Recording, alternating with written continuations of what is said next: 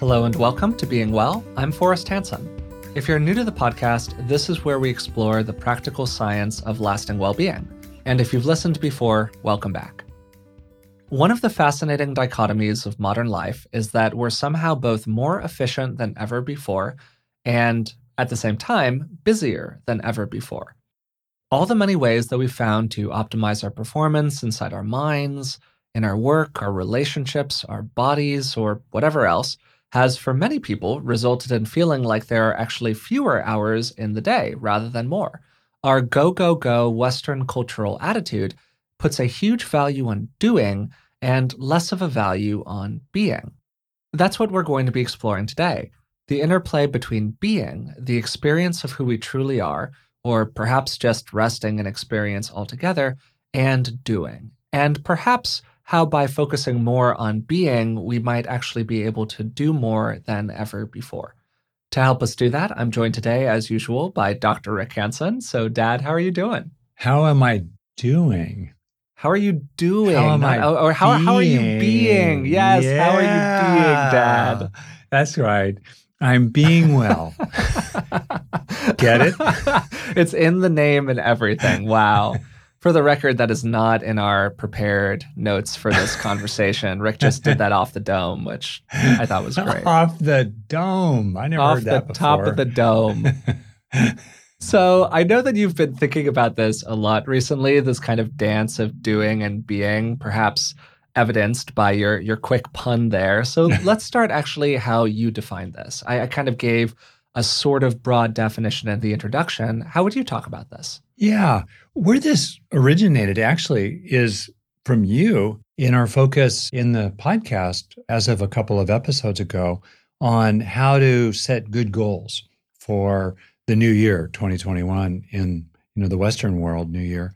And what that got to was the distinction, for example, between saying to yourself, well, what are your goals for 2021? Well, I want to do X, Y, and Z, right? I want to do more exercise. I want to do more sticking my neck out in meetings at work. I want to do more outreach with friends. I want to have more dinners with people, whatever it might be. I want to do meditation more, etc. That's distinct from what are the qualities of being that underlie that. So what are the qualities, for example, of a sense of underlying vitality or aliveness that naturally move into the doing of movement and exercise, getting out, getting off the couch, etc. Or what are the qualities of being loving, being friendly, being benevolent toward other people that then naturally move into the doing of putting up a profile on a dating site or just arranging to get together more often with friends, or having, a less quarrelsome relationship, let's say, with your partner. So you can see the distinction there. Now, of course, we live in the world. We need to do things. You and I are doing a podcast, all right? I'm waving my hands. People can't see them because I wave my hands often when I talk. I'm doing those things, all right? We're breathing, the heart's beating, et cetera. But on the other hand, underneath all that can be a sense of qualities of character or underlying field of experience, like being loving, being gracious, being patient, being determined, being worthy, that infuse the doing with certain qualities of being. And under even that, there can be a sense of just resting in being, period. Not being a particular thing, such as calm or loving or determined, but simply being. And that's accessible to us all in any moment without mysticism or metaphysics, simply observing directly that in this moment, you are being here. You, in the total, inclusive, broadest sense of who you, all of you, are. And when you drop into that, something just shifts inside your consciousness. For me, at least, I think many people report this, you get more relaxed, you get more centered.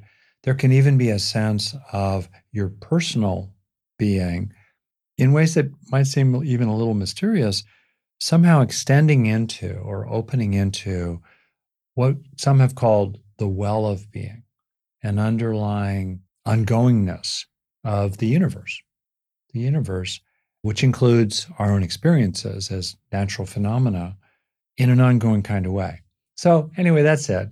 Level one, you could say, orientation to this is to think about those qualities of character or emotion or mood or stance, orientation, intention that effectively underlie the kind of doing that's important for you in this life. And level two, even more deeply, getting in touch with just simply beingness rather than doing this. So that's what got me into this. And I kind of summarize it with the three words, beginning with being, beginning with being. So implicit in what we're talking about here, I would say, is the view that we do too much doing and not enough being. Is that consistent with your perspective? Yes, I love your short, snappy summary of all of the above. Right. Yeah, absolutely. Absolutely. Awesome. Yeah, okay. So what are some examples of this in your estimation? What are ways that you see people maybe doing too much and being too little? So let's pick an example. Let's suppose that for a lot of people, they would like to be happy. An underlying sense of contentment.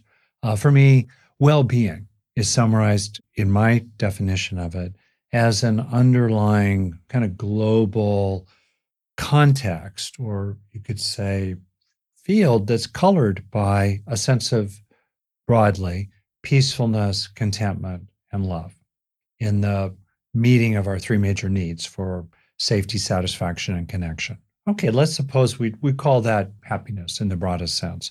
So a person wants to feel that. They want to rest in that. And often what happens is we think, well, boy, if I want to rest in a sense of being peaceful, of being safer, I need to do all kinds of things. I need to put locks on my doors. I need to get a real big dog, scary dog. I need to pile up in my bank account. I need to do all these things to be safer or to be more peaceful. And yeah, there's a place for reasonably skillful action. But what many people have observed, and I think you alluded to it for us in your great intro, is that we can get trapped in doing, like the proverbial donkey trying to be fed by the carrot by walking toward it. And yet the carrot is always extended out from the donkey. And the very act of trying to walk to the carrot extends the carrot further. And so you don't get it. Doing gets in the way of the being that we long for. And I think that's a very important thing to keep in mind. And boy, do I know that one from the inside out. I can get extremely invested in and preoccupied with doing my tasks. I mean, you observed that. You've observed that about me, where I'll just lock on and I'm grinding through those tasks. But the grind crowds out well-being. I'm doing all those tasks, so I'm going to be happy someday. But the very doing of them, particularly the kind of dogged, pressured, contracted, somewhat irritated doing of them, definitely gets in the way of well-being. We're talking about something here that I think a lot of authors and thinkers and philosophers have commented on, and there are a lot of great kind of quotations to the effect of what you're saying. Many people just wake up one day and they realize that they've been running and running and running, and they've been so caught up in the act of doing that they've missed out on the being. Another way to maybe talk about that is in terms of the journey and the destination. A lot of people get very preoccupied with what they need to get out of every moment of their life, as opposed to being more invested in the experience of just having that moment. That's maybe another way to talk about it. And a lot of this does get back to mindfulness or applying mindfulness to the act of being. But I don't know, I think that there's maybe something that you're saying here that goes in a different direction than that or reaches a bit deeper than that. What do you think? Well, I agree with you. And I would sometimes introduce myself as a recovering doaholic. And the world likes doers. Mm-hmm. Companies like employees who do a lot. And companies don't care if the motivation for the employees to do a lot is fear or a sense of inadequacy or a kind of warrior culture that says that if you're not exhausted and fried, if you don't have an ulcer, you're not committed enough. Mm-hmm. And so I think of the ways in which the brain is designed to do in order to survive. I look out my window. We have kind of, it's like Dr. Dolittle here with a bird feeder, and we live on the edge of open space. And so there's a lot of activity in our backyard, birds all over the place, lizards, creatures of one kind or another. And you can just see they're doing a lot because that's what you got to do to survive. Okay. So we have a brain that engages what one might call craving, loosely and broadly, to get different kinds of rewards and avoid different kinds of punishments or pains, and to connect with others of one's kind. And that process of goal-directed doing can become a general sense of drivenness and lack, because lack is the underlying meaning of the word want. So we get caught up in problematic kinds of wanting that at bottom have a sense of something missing and something wrong. And then that becomes the new normal. That becomes our way of life, the paradigm, right? And we might think, oh, I'll get out of that if I go on vacation eventually, or just TGIF. Somehow I scratch and claw my way to the weekend and then restart everything else on, the same old on Monday. But that whole approach can really become who you are. And then the years tick by.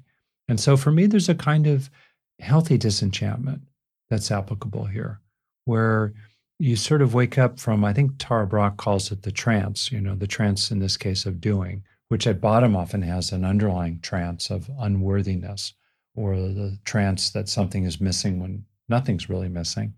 You have all the important things you really, really need. And you kind of wake up from that and you realize really globally that you've just become too identified with doing. And you've missed out on beginning with being, starting with these simple qualities that you want to establish yourself in. Like I'll do a little thing in the morning sometimes where I'll be lying there in bed and I just try to establish myself in the green zone in an authentic way.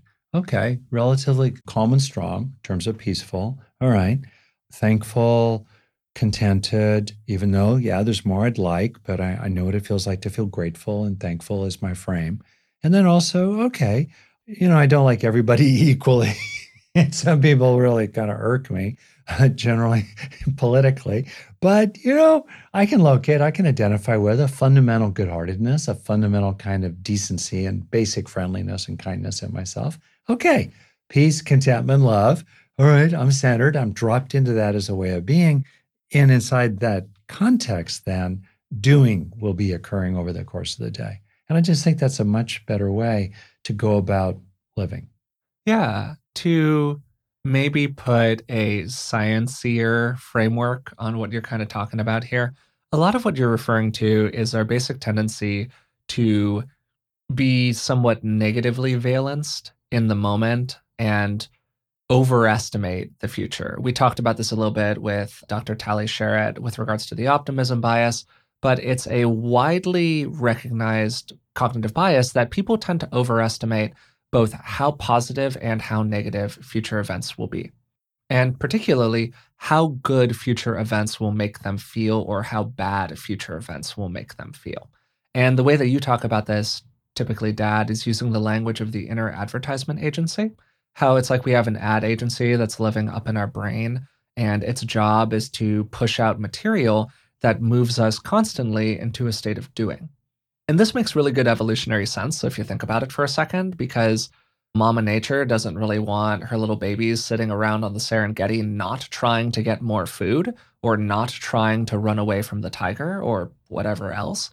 And so I think that you see these things come together to create the kind of underlying machinery that nudges people toward doing over being. And that doing, or, as we talk about it sometimes on the podcast, that craving is something that can really interfere with our ability to be from, as you described it earlier, the green zone, that space of peace, contentment, and love, or that feeling of enoughness in our life, or however else you want to talk about it. You're also reminding me, Forrest, that, for example, let's pick an example. Let's say for yourself or maybe a friend, what would you or that friend like to feel more or be more? So pick a word, or a phrase. What's an example here? That I would like to do more or be more. I would like to, you're making me think about this in real time. I would like to feel more worthy. Okay. So one example here is, what could you do to feel more worthy? You might think of one thing or two. What might those be? hmm Well, I think being more consistent in my behavior would probably get me back to more of a feeling of worthiness. Okay. That's cool. Yeah. Let's just go there. All right. So this is very understandable that someone might say, well, I'd like to be happier, or I'd like to be more patient. And then understandably, or I'd like to feel more vital, more alive in my body. And then understandably, a person might then explore, what could I do to experience that more, which is perfectly legitimate, which then goes to this material that you and I have explored a lot, which is the movement from state to trait. In other words, let's suppose that people do certain things to foster certain experiences, certain qualities of being, like being worthy, feeling confident. Okay, got it. But then a very, very important thing to do is to slow down and internalize that state of being that you've generated through activities of one kind or another, through doings of one kind or another. But when you're actually in the experience, turn on the inner recorder, get a sense of that experience sinking into you and stabilizing in you and establishing in you. So then in the future, you can just go directly to that state of being because you've grown it as a trait, and you can more directly and immediately access it without having to go through the interim vehicle of the doing, the activities of different kinds that would foster that experience. That's a very important process. And I think a lot of people, they get stuck in states. They do various things skillfully, reasonably, to foster the experiences they want, but then they don't internalize the experiences. They don't develop, in effect, a kind of mood of worthiness or a mood of confidence. Yeah. And through doing, we can sometimes prove to ourselves that we are the thing that we want to be. So that's another way that doing can support being. If I am consistent in my behavior, that is a proof to myself that I am worthy of the things that I receive. But if I receive things and I don't feel like I've worked hard for them, then that's much more challenging to feel worthy around them. I know it's a little bit like you earn a paycheck, let's say, but then you don't put it in the bank. Sure, yeah. So people do things through which they earn the state of being, but then they don't bank it in emotional memory stores. Yeah, no, I think that's a huge missing step in a lot of people's experience, that we have all of these opportunities to be how we want to be or to experience that being authentically, and we just don't really take advantage of them. Yeah, exactly. So then if I could, pick on you, and again, feel free to talk about another person, or you can turn about Yeah, sure. with me. Interpersonally, what might be something that you, or you can see this in someone would like to do more in their relationships or do less of in their relationships? Man, myself included, but many of the people listening would probably like to do more for their partner and feel authentically good about it while they're doing it. Okay. Rather than what? Forced or? Well, rather than doing it out of a sense of obligation or because, there's a tic-tac thing going on or whatever else. Okay. So let's suppose that a person would like to do more gifts to the partner, or do more support, or do more praise or appreciation, let's say. Okay, great. Do more housework, do more of their share, let's say, of stuff around the home. Okay, point. What underlying attitude or mood or underlying stand in life that's values oriented, values driven, underlying kind of leaning of one kind or another would incline a person more naturally into those kinds of doing? Probably more of a stance of generosity. Feeling generous, feeling overflowing. Yeah, feeling like a generous person. Yeah, that's a good way to put it. Feeling Yeah. overflowing, feeling like you have enough to give. Yeah, that's really great. Beneficent, right? Or a wellspring. Yeah. Well, right there, you can see this example. So there's a form of doing that a person might want to do, which perhaps, just to make it complicated, might lead to a sense of being, like being more loved, feeling more loved in their relationship through doing more acts of service, generosity, fair play, decency, let's say with their partner. Okay. And even prior to that doing, which could then lead to certain kinds of being, foundation, beginning with being, is tuning into something like an underlying overflowingness, an underlying generosity. And then you might even say, well, what qualities of being would naturally support being more generous? And a person might say, well, honestly, resting more in a broad feeling of gratitude in life, thankfulness in life in general, not just about your partner, but a kind of broad thankfulness from which naturally generosity flows, from which then naturally the doing of more dishes flows, from which naturally the being, feeling more loved might come. Isn't that pretty cool? Yeah, so you're describing a way where getting more in touch with being allows us to actually do more. In effect, yeah, that's exactly right. And part of it, one thing too, I'll just say this, I don't know if it's useful. Often there's what we know we ought to do, but we don't want to do it. We resist it. We just, we can't get, Yeah, sure. It's And here's an example. My friend Tom grew up as a real hands-on kind of guy. That's not how I grew up. And so I remember really well, I needed to assemble some furniture one time, and Tom was over. We were just hanging out. And I didn't know what to do, and I didn't know how to do it. Tom just jumped in and did it. I remember another thing, we were fixing a fence, and I didn't want to fix the fence. It was a pain in the neck, it bored me.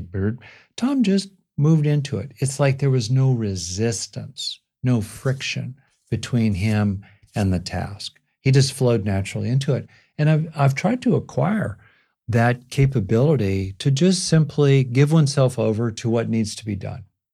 Even if it's unpleasant or boring or their desires to do other things, to just surrender to what the situation or the task calls for with as little friction between you and it as possible. That's an example of a quality of being, a sort of non-resistance to what there is to do, a releasing of grumbling, inner grumbling about what there is to do, and simply doing what there is to do. So it's a quality of being, right? A kind of non-resistance, a kind of willingness to just be given over to what there is to do that then makes the doing much more enjoyable, certainly much less frustrating and irritating. And you get a lot more stuff done that way. Okay, so being broadly defined is a good thing. We want to get a little bit more in touch with being. You walked me through a quick exercise where I gave an example of something that I want to be more, and you explained a few ways that I could get more in touch with that. More broadly speaking, for people who are listening, what could they do more of in their lives, you think, to get in touch with that feeling of being, just in kind of a day-to-day, moment-to-moment sort of way?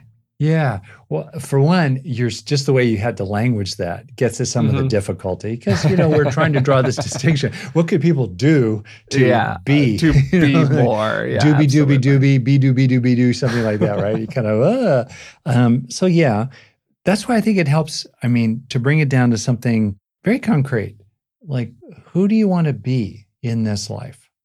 Or what would you like to be being through you, in effect, in this life? And a person might say, I'll give you a little example that's kind of more about me.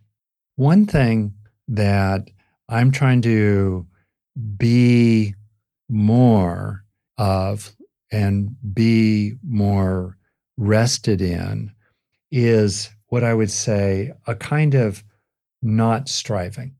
I'm very good at striving. I'm very good at a kind of muscular, determined, scratching and clawing my way up the mountain of one kind or another, just get stuff done. And I'm really trying to help myself And I acknowledge that my circumstances now are allowing me to the privilege, really, of exploring this more. I'm trying to help myself be in this life in a non-gaining, non-striving, undriven, undefended, undisturbed kind of way. So it's helpful to have something like that identified. Or what someone might say is, I'd like to be more rested in a sense of my own worth. Or I'd like to be more at peace in my relationships and more rested in what T.S. Eliot described as teach us to care and not to care. Teach us to sit still, right? To be rested there, where I'm feeling like you're a loving person, but you can also be at peace with the limitations with other people and the fact that other people are going to kind of be who they are and do what they do, right? So there you are. Then the question becomes, okay, what would support you being increasingly rested in that way of being? In the feeling of it, in the attitude in your body, what would support that for you? And if a person could pick one quality of being they would like to have a little bit more of throughout the day, that's a good takeaway from this conversation, Forrest. One quality of being they'd like to be more stabilized in over the course of their day, and then ask themselves, what would foster that? What would foster that? Maybe it's simply a matter of just remembrance throughout the day of this way of being that is actually native to you. You've developed it maybe, or you have access to it, or you're growing it as a trait. Fine. Remembrance of it. Or you might think, I need to do a little bit more of a formal practice. Every night before I go to sleep, I'm going to reflect on 3 good things that happened in the day, or 3 things that are good about me that showed up during the day in some way, or I can be aware of. And I'm going to do that little thing because that helps me be more continually or more consistently rested in feeling good about myself. That's really useful. That brings it very much down to earth. And I would really support people in that. Second thing is be very aware of external pressures that shove you into doing. You've been great at writing about this for us and thinking about it. Maybe you can say more about it right now. Wow, the world just wants to push us into do more, do more, do more, do more, and dangles the carrot of if you just do more, you'll be able to finally be fill in the blank. And yet we never get to the carrot. Yeah, no, I think you just said it right there. Mostly, I remember this whole section in Resilient that was very focused on that specifically, and I would mostly reference that, but to sort of paraphrase it here, we're just very good socially at kicking the goalposts further and further away. And yes, most of us can't be monk-like in our modern life. We can't just only be all of the time. There has to be some space for doing. So the question is then, can we be while we do? Yeah. And it's important to pay attention to the many, many, many times that we really think that we have to do something right this second when we actually don't. And it's actually possible to just not do something for a second. And I think that for me, that is a huge element of how I express agency personally. Not by being resistant or kind of oppositional defiant about it or otherwise negatively adapted, but just having a moment where I kind of go, I have the space to breathe right now. I have the space to drink my coffee. I have the space to sit on this chair. I have the space to spend 5 minutes checking ESPN or whatever else. It's really okay. The world is not going to end if I do that. And I think that that's a remarkable way to inject a little bit of very practical self-care into a daily life. Yes, we don't want to get wrapped up in that as our constant mode of behavior and it becomes procrastination and all of that. But every once in a while, you have an opportunity to just sit on the sofa and experience yourself in the act of being. This also goes to what is our true nature? And so much of what we do is about becoming someone or becoming a kind of someone. To some extent, there's a place for that. Right? Skillful means, making efforts. Okay.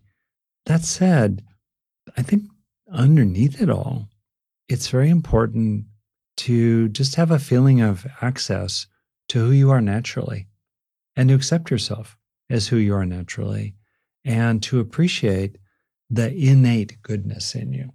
What is innately good? innately good intentions, innately useful capabilities, a fundamental underlying wakefulness, call it a radiance and energy. That's just natural. That's in everyone. And it can feel really quite intimate and vulnerable, even kind of humble, but in a really wonderful way, sort of selfless almost, to be aware of and in touch with just your own naturally good qualities and who you are, who you is. That's another word for being, who you naturally be, maybe covered over, but simply who you naturally be, and rest in that, and then have action and doing flowing out from that. It might make sense for us to talk about resistance to being a little bit, not just in terms of social or cultural factors. Of course, there are plenty of those, but in terms of our own internal resistance to it, and particularly in terms of coming more into contact with being in ways that feel threatening to us or cause us to have a defensive emotional response to them. A lot of people, myself included, being frank, are blocked in their expression of being certain kinds of ways because being those ways feels very threatening, because it ties back into what we've been talking about over the last couple of episodes, really in a lot of different ways, which is this idea of the dreaded experience.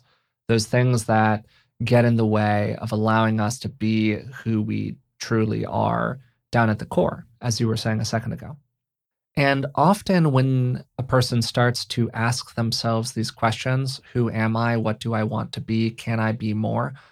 That can actually create a lot of anxiety in the mind and in our experience in the body. You can get a little flustered, like, oh, I don't know about these questions. This feels a little uncomfortable to me.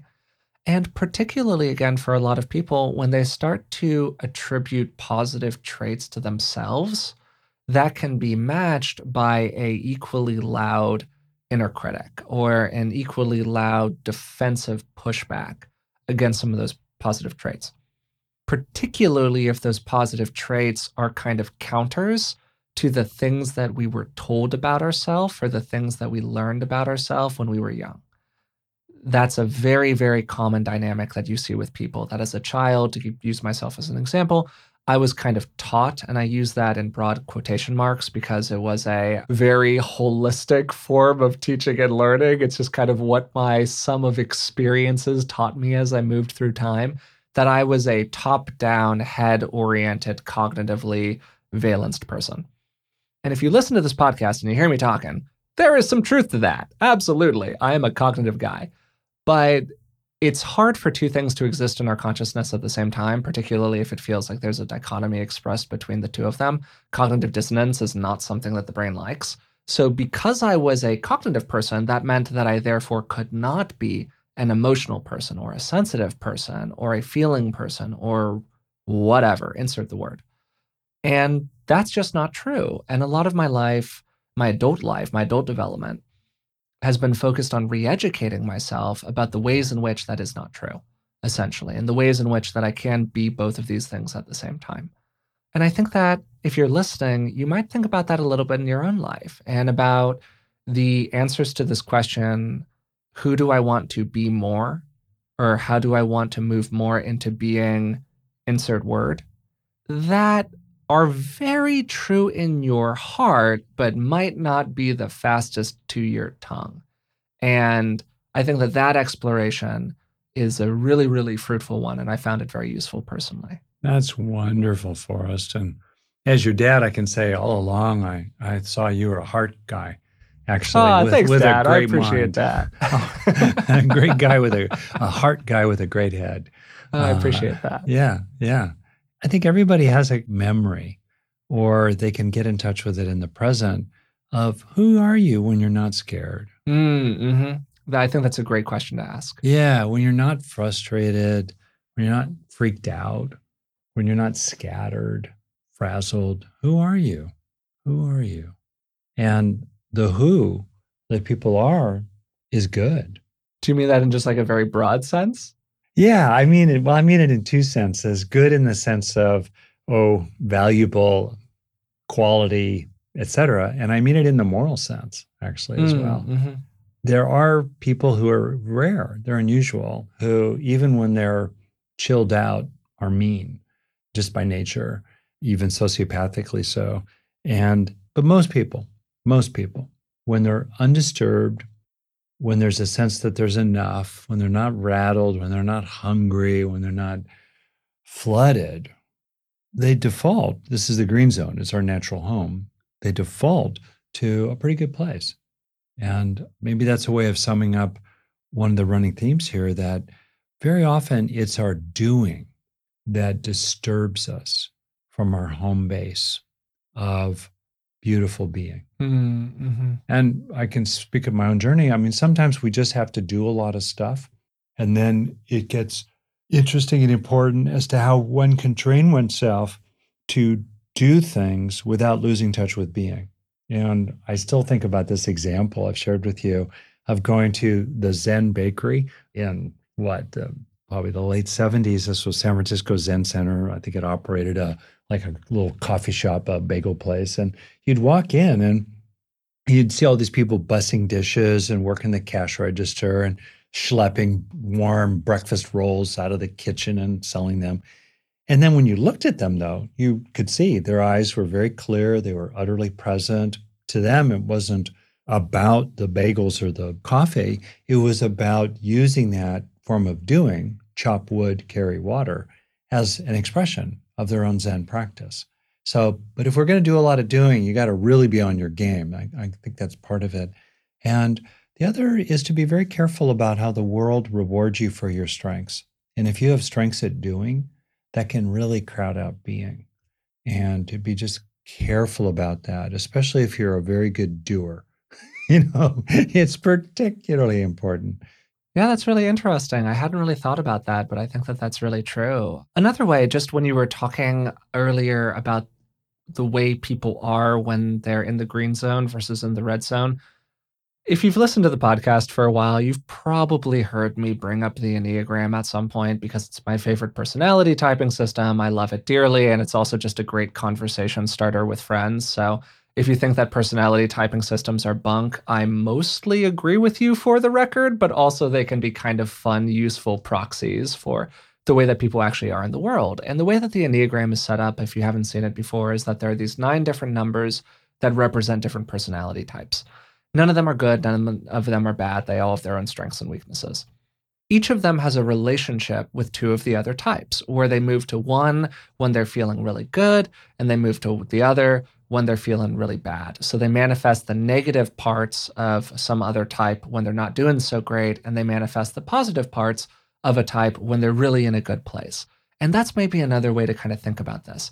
Where does your being move to when you're not feeling so good? Or maybe when you're really wrapped up in doing is another way to talk about it. When you're really under stress, which is what most of us experience when we're doing aggressively. Or on the other hand, where does your being move to when you're really rested in that green zone? What is the person that you are like? And do you want to be that person more often? And I think that most of us probably would. That's a beautiful way to bring together this conversation about being and that material, which I know is. Yeah, you introduced me to it, actually. Yeah, also from the Enneagram. That's very, very interesting.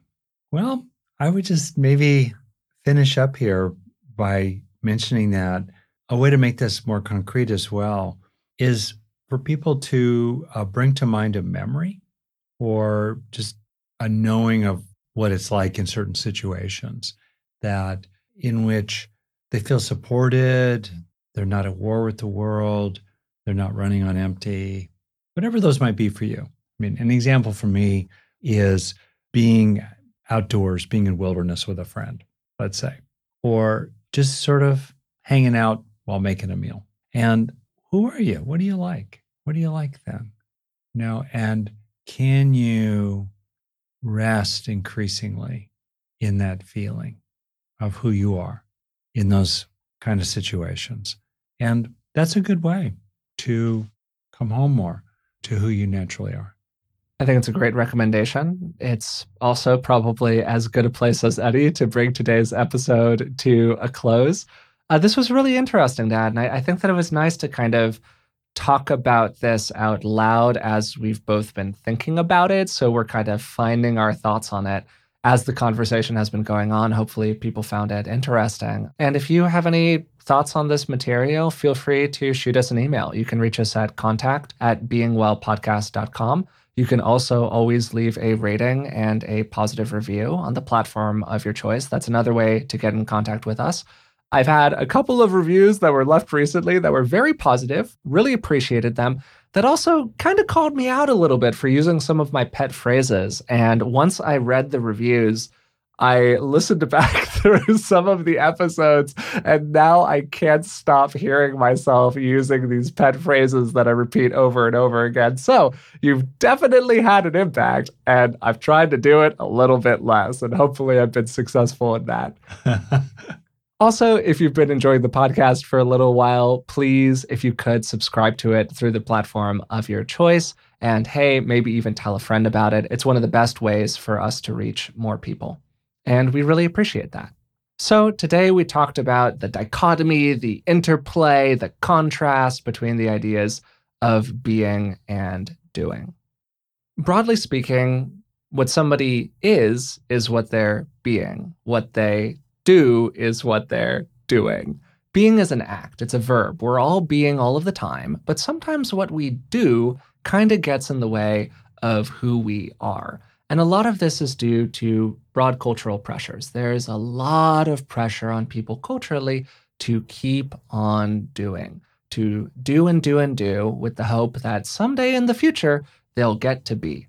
And unfortunately, for most people, most of the time, they never actually get around to being. They just get so wrapped up in doing that they don't experience the journey along the way. And that's really what this episode was directed at. How can we get more in touch with being? And really, how can we identify the things that we would like to be more? Rick laid out a variety of ways that doing tends to get in the way of being. I kind of articulated some of them a second ago. But just to flip the coin a little bit, being can also serve doing by having more of a sense of who we are or what we want to create out in the world. We can be more authentic in our self-expression through what we do. And that, I think, is a very cool way to approach all of this material, that idea of being and doing as having a collaborative relationship with one another, as opposed to a more combative relationship with each other.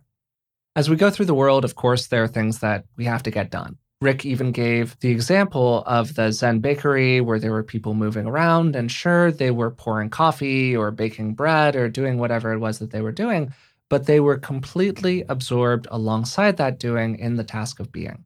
And that it gave a wonderful intentionality to what they were doing alongside it. So finally, Rick walked me through a little process about discovering things that maybe I would want to be more and some ways that he would kind of approach it.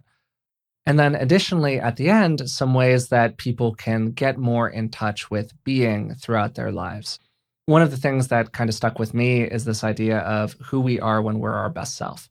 Whether that's when we're rested in the green zone, to use Rick's language, or to use the language of the Enneagram, when we're in a state of expansion, or to maybe put it as simply as you can, when we're just kind of relaxed. We're not stressed out. We're not worried about something.